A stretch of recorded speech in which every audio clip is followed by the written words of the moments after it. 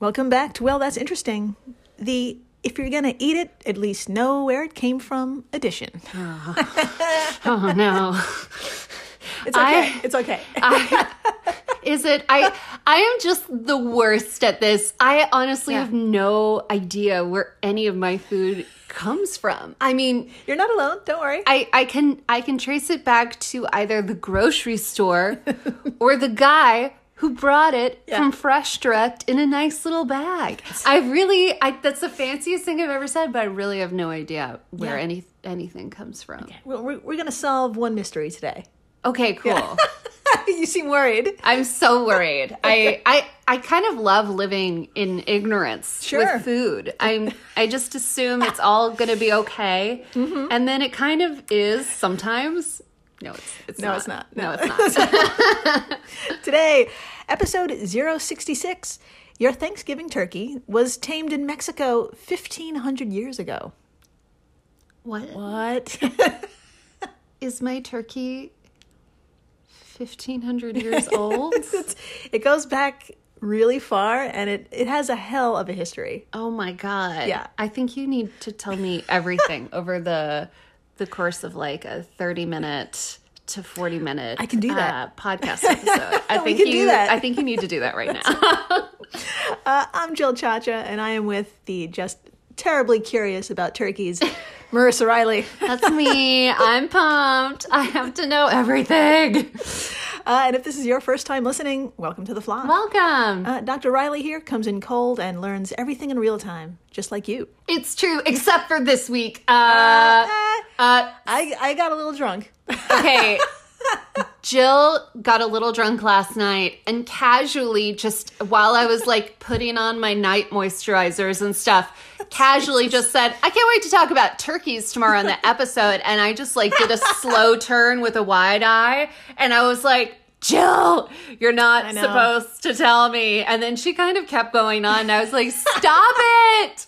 Stop it. Yeah. So I didn't tell you everything. She didn't tell me everything. There's a lot of gold, a lot of nuggets. There's a lot of in this. Yes. So. Okay. I was about to say yes. There's a lot of gold, but you only told me a little gold. So Jesus, I'm pumped. Barely remember. You're totally fine. Well, I guess we should begin. We should. All right. So, unfortunately, tomorrow is Thanksgiving Day here in the United States. It's a national holiday that for a lengthy period of time, I used to think was a day where Americans do what Americans usually do when it comes to holidays, which is collectively ignore the actual historical events that took place in exchange for a few hours of vacation from a job causing back pain. That is the most American sentence I've ever heard. That is well done. Well done. Shit, nailed it. Thank you. But in my elder millennial years, I realized the holiday is spent exactly as it should. Or at least millions of Americans end up this way, eating with people you don't like. Wow. Never mind. You nailed it now. Oh my God. Because that's kind of what happened. Yeah. Now, this episode is not an extensive recap of our fabled Thanksgiving Day, but I am going to provide a little context and summary, because that's always good to hear. Yes. Okay, so let's do that. Okay, so English colonists, known as Pilgrims, landed on what's now called Plymouth on November 16th, 1620. Yep. They saw a new paradise that looked uninhabited by humans, but that wasn't the case. Nope. Definitely not. Yeah. Throughout what's now southeastern Massachusetts, parts of modern Rhode Island, Nantucket Island, and Martha's Vineyard, lived the Wampanoag, who were around for at least 12,000 years. Oh my God. I just imagine, like, I'm trying to imagine the Wampanoag. Am I correct? Okay, so imagine, like, they had, like, a house, like a nice house. Yeah, they did. And then imagine, like, a bunch of douchebags just came into the front door and started living on their couches and drinking, you know, their beverages. Taking and then, all the food from Fresh Direct. And exactly. then murdering them. And just, like, that's what I mean, that's like a modern version, but that's basically kind of a light way to explain it. I'm not a historian. I'm a doctor, remember. Yeah, I mean, their name translates to people of the first light. So It's fucking gorgeous. It's gorgeous, God damn and they it. were literally there since the crack of fucking dawn. So I thought this little fact was pretty amazing, and this other fact is actually really amazing as well. It just describes their many abilities. It's from the azcentral.com article, After 400 Years, Native People Reflect on the First Thanksgiving. So, Dr. Marissa, if you do the honors, and please read for us this fact. Absolutely. All right. Quote, the Wampanoags' highly developed social structure and healthy diets had long served them well. Mashpee Wampanoag councilman Brian Whedon said it was not uncommon for Wampanoags to live to age 90 or 100, amazing the colonist who had left a country where the average life expectancy was 40, with a few living past age 59. And, quote, I didn't know that. Yeah. And I am even more, embarrassed. Wow. Yeah. We Yeah. suck. Yeah. Now, Europeans have been dicking around North, South, and Latin America since the 1400s, so the Wampanoag indigenous were well aware of what diseases they brought over and kept a distance. Yep. Devastation is an understatement to describe what those viruses did and can do. And since racism is gonna racism, the Pilgrims were like, their deaths are clearly a sign from God that we are the chosen people for this land. Right. Yeah. Anyway, fast forward a year later to 1621, when literally half the Pilgrim population had died from starvation, and their leaders asked for help. Oh, God. Samoset, a local tribal leader, brought a Wampanoag man named Tisquantum, also known as Squanto, to the Pilgrims' development to help with communication. Yeah. Turns out Squanto spoke English really well. And Dr. Marissa, would you please tell us how he happened to learn this language and what he taught the English folk? Absolutely. Just a heads up, I have heard the fabled kids version of this where Squanto helped them. Yeah. And so I'm excited to see what actually happened. Yeah. He did help. I mean, there was help. There was help. There was help. According to my, I think it was fourth grade Thanksgiving Day program that we put on the TV? No, that we performed no. for our parents, where little white kids would dress up as indigenous people. It's okay. It was a long time ago.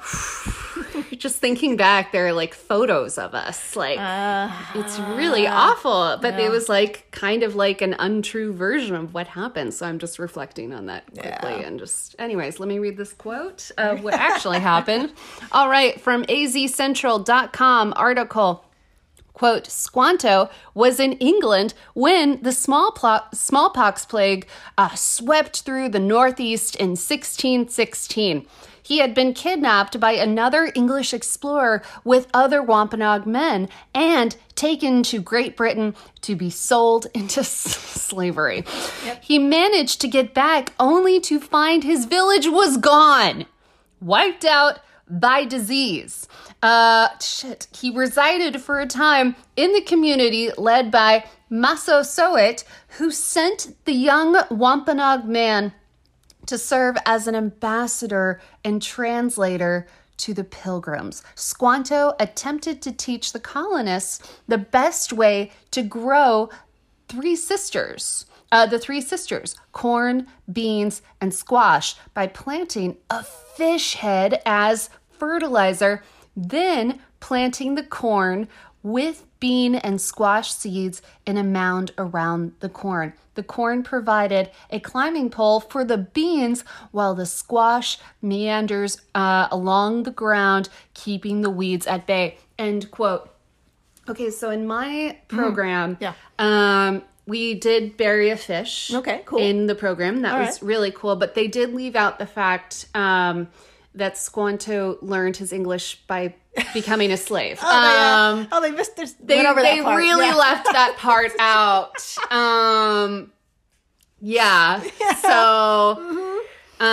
he helped the people that enslaved him. I'm just I just can't believe this. This is just wow. Mashpee Wampanoag Councilman Brian Whedon, who we brought up before, noted the first gathering, or Thanksgiving, wasn't intentional. In fact, it could have been an accidental bloodbath. Oh my God. Yeah. Quote, when the English got their first harvest, they were shooting off their muskets, celebrating their first harvest and that they made it through the winter, Wheaton said. Massasoit, hearing the gunshots, rushed to Plymouth with 90 warriors ready to do battle with the invaders. Once they got there and found out what was going on, that's when they partook in the celebration. Oh, okay. He continued. Massasoit sent out his men for deer and other food items to sustain the 3-day celebration. Got End it. quote. Got it.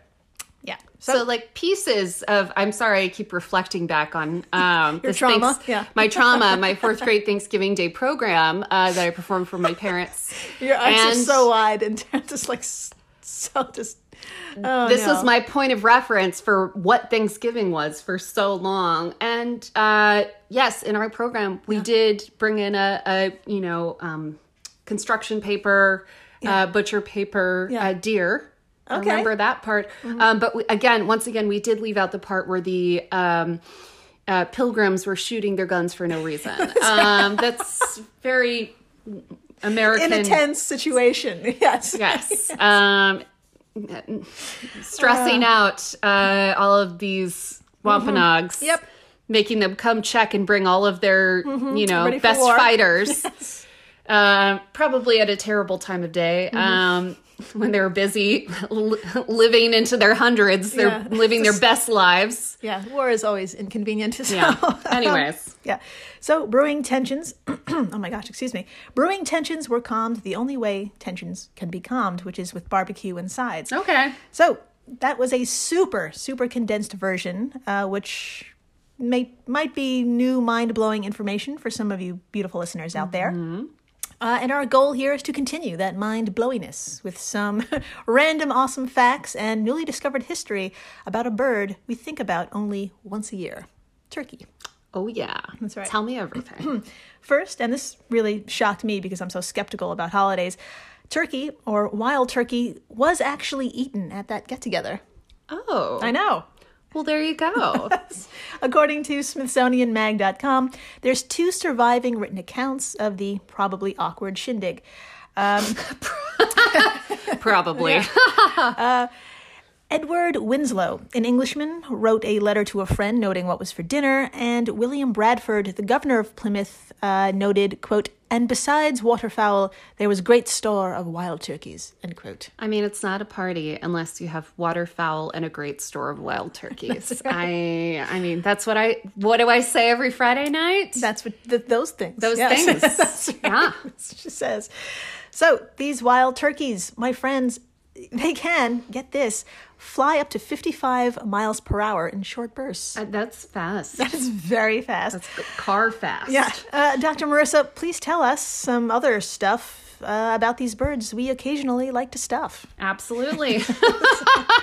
All right. From worldanimalprotection.us, quote, wild turkeys sleep in trees. That's so cute. Turkeys spend most of their time on the ground, but when it's time to sleep, they fly up into trees. This is because turkeys can't see well at night and protect themselves from predators. And to protect themselves from predators, they roost at dusk and fly at dawn. Also, they can change colors. Right. You can tell a turkey's emotions by the color of their heads. Holy shit. Colors can change from red to blue to white, depending on how excited or calm they are. The more intense the colors, the more intense their emotions. End quote. They're mood rings. Yes, exactly. Their heads are mood rings. Amazing. I know. I'm obsessed with that. Why are we eating these things? We should be worshiping them. That's amazing. Not only is their head revealing, but their poop also identifies if they are male or female. What? I know. A male's poop is shaped like the letter J, while a female's is spiral shaped. That's the most random thing I've ever heard. I don't even know what to do with that information, but You keep that in your but back I pocket. like it. There's going to be a moment in my life Yes. where I'm going to need that information. Yes. I guarantee it. Yes, like when I'm stuck in the wilderness someday because of a plane crash, I'm going to be like, oh, You or a guys, pandemic. Yeah, a male turkey has been here. that's right. And that's all I'm going to be able to say. Yeah. So, and finally, if you ever wanted to know what that dangly, fleshy thing that cascades over their beak is called, brace yourself. It's called a snood. Funny enough, I did actually. You know that? Isn't Really? that crazy? What? Isn't that crazy? And you never told me that? So, do you know what a I'm fashion shocked. snood is? No. A fashion snood is like a scarf that just fits perfectly around your neck. Yeah. Like a little neck glove. Yeah. And it's not long, it doesn't have an opening. You just kind of slip it over. Gotcha. And I know that because it's the same as it goes kind of where a turkey's thing is. Oh, well, there you go. Yeah. Well, it also gets better because that snood, it's for mating. Why? I didn't know this part. What? Yeah, turkeys send snoods, essentially. So, I got it? think we have to end the podcast. according to the Journal of Avian Biology, females prefer males with longer snoods. Lol. And snood length can also be used to predict the winner of a competition between two males. So, I mean, I could make like 50,000 I jokes know. right now, it's too many. but I'll leave it to our listeners. If you want to make a snood joke, Tweet us. Tweet us. Tweet us. Yeah. Slide DM us. into our DMs with those snoods. Show us your snoods. If you have a turkey, send snoods. Oh my God, if you do, we can screenshot them and share them. I'm totally going to share it. We will share your snoods. All right, okay. I think we've gone there. So, not if, but when your crazy anti-vax uncle starts talking, may I recommend a rebuttal with snoods and turkey fucking to make them uncomfortable. Amazing. But honestly, anything you've learned on this show can do that. So, Pretty much. after the break, we're heading to Mexico. At last. Finally, God damn it. Stay tuned. Please do. And we're back. We are so back. We're so back, and we're in one of the most delicious places on earth, Oaxaca, Mexico. Ooh la la. That's right. Take me there. Now, Mexico in general is known for its food, but the region of Oaxaca is something extra special. Yeah. She just moaned. I've just heard this name in reference to like different kinds of food or like mezcal or like tequila. It's like basically all my favorite things. Yeah. So I'm excited. I got goosebumps. Yeah. This tiny place, just around 33 square miles, that's it, is pretty much the mole capital of the world. That's what I was going to say. I wasn't sure. I was like, I had heard of mole coming from here, but I was like, am I going to get the city wrong? I was right. Great job. Nailed it in my head. Sorry. Wow, my notes. Okay, so yeah, mole, of course, being a thick, complex sauce that's just a goddamn miracle. So good. You can really put it on anything, and it makes that anything 1,000 times more incredible. It's true. So who knows? Maybe once upon a time, it was even used on what we're about to talk about. Oh, That's right. Let's begin. My friends, please imagine a map of Mexico. Okay. Point to the most southern area where it kind of curves to the right a little bit. Yes. Okay. Now back up just a smidge, and now you're in the region of Oaxaca. Voila.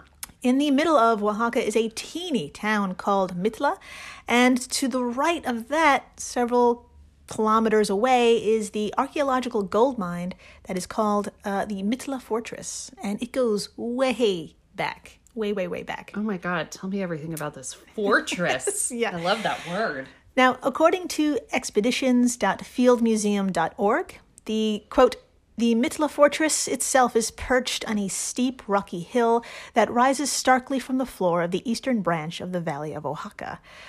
Pottery shards found on the surface of most of its more than 400 recorded terraces tell of the site's longevity and date. I'm sorry. We got this. Longevity, I'm like looking at your notes, is like the most mind-boggling word. I don't know why. Brain just imploded, and we all heard it. So that's great. So, It imploded like these pottery shards. Does that even make sense? sure. So, Tell us about it. all right, I'm going to start that quote all over again. Okay. The Mitla Fortress itself is perched on a steep, rocky hill that rises starkly from the floor of the eastern branch of the Valley of Oaxaca. Pottery shards found on the surface of most of its more than 400 recorded terraces tell of the site's longevity and date from the height of the Zapotec through the arrival of the Spanish at the end of the post-classic period, a range between 200 and 1520 AD. Jesus. Nailed it. End quote. Nailed it. So this area's got a lot of history. This area's got some old stuff. That's right. In some, the indigenous Zapotec peoples thrived in the area for like 2,500 years, building and inventing beautiful fucking things. Dr. Marissa, in a moment, I'm about to show you one of the fortress's architecture. Some of the architecture. But first, I want to quickly point out some other accomplishments of the Zapotec made way before, like, the Spanish arrived. So. I mean, after hearing that the Wampanoags were living to 100, I'm like, tell me everything. Tell me everything that we're getting wrong. I need to hear it. They, too, had a yearly calendar, and get this, their writing system is thought to be one of the first writing systems of the Mesoamerica area, predating those of, like, the Maya and the Aztec. Well, shit. Yeah. Fuck. That's awesome. That is incredible. So let that settle in while we gaze upon the fortress from a distance. Now, Dr. Marissa, it's a little hard to see as it blends in with the hill, and I think that may be on purpose as like a defense. Ooh. But please, what do you see here? And just to help you out, this part up here is the fortress. Oh, shut up. Yeah. All right. So just imagine kind of like a hill mountain. What? My mind is blown. And then imagine like the kind of the top part of the hill is okay, so imagine you have a hill, okay? And then imagine that you built a fortress that just looks like an extension of the hill. Yeah. And it basically looks like the hill has like an extension of rocks. And then when you look at that hill as a person, thousands of years later, you're like, it's just a hill. Yeah, it looks like it doesn't look like any fortress I've ever seen. Why go over there? Yeah. Why would I walk over there? Right. So that's the best I can do at describing this.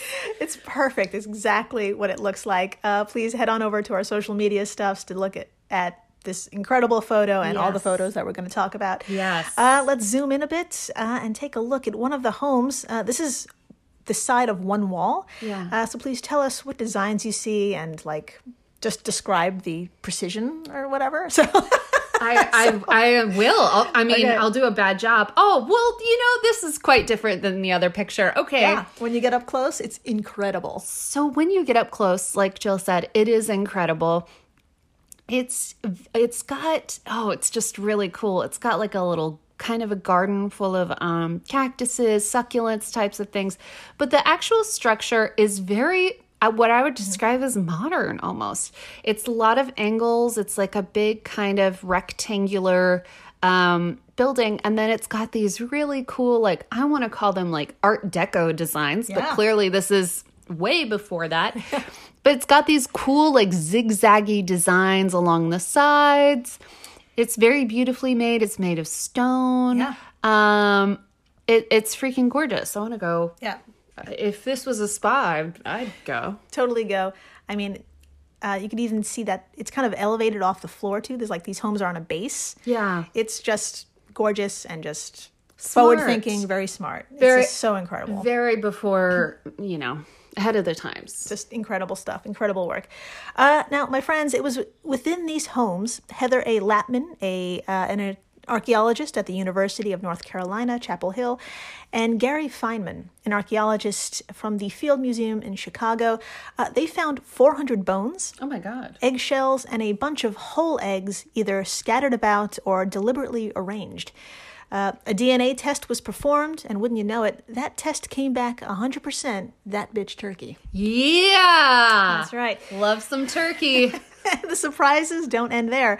First, the remains date back about 1,500 years. Oh my God. And second, the findings, whose details we'll get into, it's the earliest proof of turkey domestication. Really? Yeah. Oh, they're so cool.